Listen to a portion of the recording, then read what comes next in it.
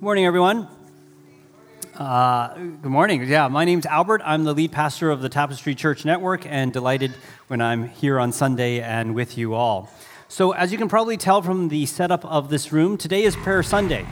And for those of you that are new to the church, what this means that once a year, we kind of have these prayer stations which kind of encourage and guide and direct us into a time of prayer. And later on, there'll be time for you to go through these stations, not only as individuals and couples, but also as families, because this is a really great time where we can pray together as a family and help our kids understand more about prayer.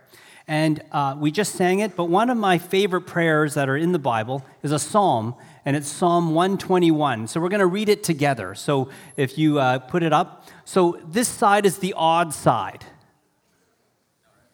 Yeah, okay, good. So we're going to try to split it in the middle. You're the odd side. And so that means still no response, eh? They're just like, they're not offended, or they're like, yeah, okay. You're the odd side, and I'm going to ask you to read the odd verses, all right? And you guys are the even side, okay? Yeah, all right. You're proud to be even. That's awesome. So just in case you didn't know, it's the verses 2, 4, 6. Okay, good. All right. So we're going to start with odd, and then we go with even. Yeah, you got it? Okay. Will you please stand for the reading of God's word? And we'll start off with this side. I lift up my eyes to the mountains. Where does my help come from? My help comes from the Lord, the maker of heaven and earth. He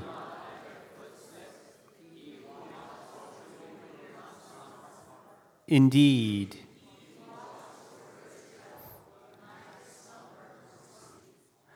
The Lord watches over you. The Lord is your shade at your right hand.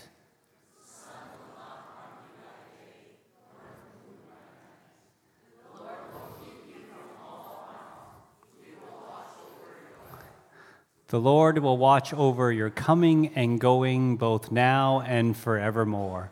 Amen. The word of the Lord. Please be seated. Fantastic psalm, right? It's an absolutely great song, one of my favorites, and fitting for today because it being spring break, a lot of people on the road. Some of us might still be going on vacation soon, or some of you are just enjoying your time with the staycation in Vancouver and seeing the different sights and doing the different things. For this is a psalm to be prayed on the road. And let me explain what I mean by that. The psalm, if you look back at the beginning of the psalm, it says it's a song of ascent. And basically what that means is it's part of a group of psalms from Psalm 120 to 134 that would be sung by Jews on their way to Jerusalem as they were on their way to one of the festivals such as the Passover. And it's called a psalm of ascent because not only did they have to kind of ascend up to God in Jerusalem in the temple in a spiritual kind of way, but also they actually had to ascend in a geographical and physical way. Because Jerusalem was the tallest city in Israel. Jerusalem was built on a mountain, Mount Moriah or Mount Zion. And so you actually had to physically climb and walk up this mountain in order to get to Jerusalem.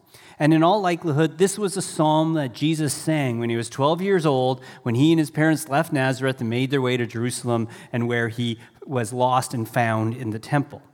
Now, the journey to Jerusalem back then would not have been easy, right? Dry terrain, scorching heat, thieves hiding behind rocks. And pilgrims would sing this song because of the promise in it, that God would look after their journey, that God would always protect them on the road. And in fact, even today, Psalm 121 is a psalm that many people still recite and read and sing as they begin their journey. So let's look at some of these promises very, very quickly. So verse 1, I lift up my eyes to the mountains. Where does my help come from? You know, I've always read this passage and I've always thought, looking up to the mountains is a good thing. After all, mountains are, they're awesome, right? They're worthy of our attention, our reverence, and our respect. And yet mountains, though, can be dangerous. If you think about it, avalanches and rock slides and inclement weather. The weather can change instantly on top of a mountain. That you can get lost, you can get hurt. Mountains can be dangerous. So who can protect us from the dangers that we experience in our lives? Well, the psalm reminds us in verse 2 that my help comes from the Lord Yahweh, the maker of heaven and earth. That our help doesn't only come to the person who lives on the mountain, not only the person who made the mountain. No. Our help comes from the God who made all of the mountains, all of creation. The psalm continues in verse 3. He will not let your foot slip. He who watches over you will not slumber. Indeed, he who watches over Israel will neither slumber nor sleep. That during biblical times, people usually traveled in caravans because it actually best protected them against thieves and robbers. And they would take turns staying awake at night to make sure that they wouldn't be attacked, and that would be the role of the watch person. Well, in the same way, God, the watchman, does not sleep. He does not slumber. He doesn't get tired. He doesn't lose focus. He always is persistently, constantly awake and watching over us. Now, this word watch shows up 6 times in these 8 verses. And the word watch in Hebrew is the word shamar, which has a meaning not only kind of like a passive looking around, but more of an active watching over, a protecting, a guiding, a keeping safe, a preserving. So God is the shamar of Israel, but not only of Israel, but each and every one of us. In the first 4 verses, the focus is on us as corporately, right? That God will look after us as a nation. God protects Israel. But then starting in verse 5, there's a change in noun that all of a sudden it becomes singular. That not only does God look after us corporately, but as individuals and people as well. So the psalm continues in verse 5, the Lord watches over you. The Lord watches over you, Sandy. And you, Jade, and you, Ricky, the Lord watches over you, Stephanie. The Lord watches over you. The Lord is your shade at your right hand. The sun will not harm you by day, nor the moon by night. The Lord will keep you from all harm. He will watch over your life.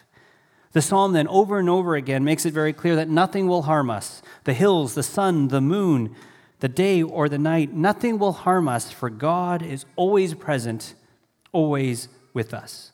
So whatever journey you're on, whether you're getting ready to pack all your bags in your minivan, you're ready to head the road, or you're sitting on the tarmac on your Boeing 747, not 737 MAX 8, your 747, God is always with you.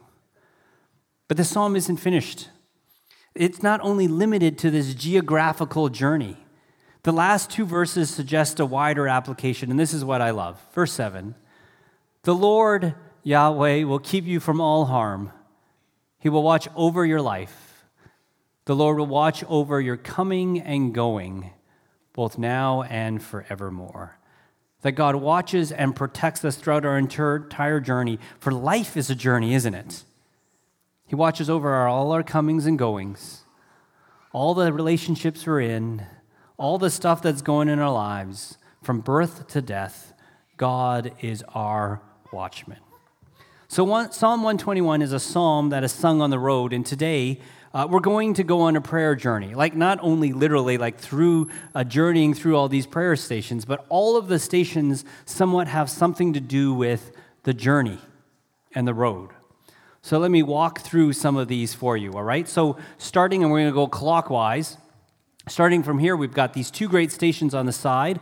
One of them is Waters of Healing for the City, and the other one has to do with altars on the cross. And on each of the stations, there'll be a little handout, sort of a half a sheet, and we ask you to pick out the handout, read through what you're supposed to do, and just spend some time praying.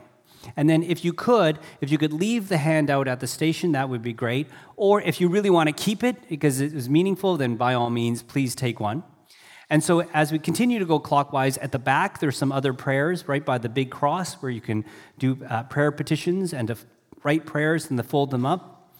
Then if you head out the door, you can actually head straight outside, and there's going to be a cork board where you can take a prayer for the neighborhood. So it's a prayer walk. So you can walk around the church, you can walk around the neighborhood and pray for the geographic proximity in which this church is located in. So after that, you can come back in. There is a living room space in the foyer where you can do your devotions. And then down the hallway, there are 3 prayer stations. In the 2 classrooms, there are these prayer stations that are geared specifically for families. There's one with a labyrinth, and there's one about a walking through your neighborhood in a virtual way, and we encourage you to do those. There's also some current events that you can pray for that's against the wall. And if you do come back, there is prayer for our schools here on the side. There's a place of intercessory prayer. So if you just want prayer, if you want someone to hear what's going on in your life and to offer a prayer for you, you can come here, and some of the elders of the church and staff will be happy to pray with you. And then there's also a prayer room. We have a prayer room, if you did not know. And inside the prayer room, there's a few things that you can do as well. And finally, there's communion up front. And please feel free to come up and take communion. So you can try to do all 12 stations if you want, but this is not a race. So take your time. If you go to one station and you stay there for 20 minutes, then you stay there for 20 minutes. If you just need to sit for a while, there'll be some other prayers that are going to be rolled through the screen to help you, guide you in a time of prayer. But our hope and our prayer for this whole morning is that you would spend time together praying for the things that God is impressing in your heart, because God does listen and God does hear your prayers. Okay, any questions? Awesome. Let me pray. And then after I pray, I'm going to say go. And then when I say go, that means you're released. And so what's going to happen is that there will be some music being played, but then in about 25 minutes, you'll hear the band play again. That's the call to come gather back, and we'll spend some time in worship afterwards. All right? So let me pray. Father God, our prayers are for those that have been on the journey, for those that have been physically on the journey, for those that have had accidents or pain. They've lost loved ones on the journey. And you are a God who will meet them in that. And Father God, we are all on a journey throughout life. And it's a journey that we desperately need you to be part of. So Father God, meet us wherever we are on this journey called life.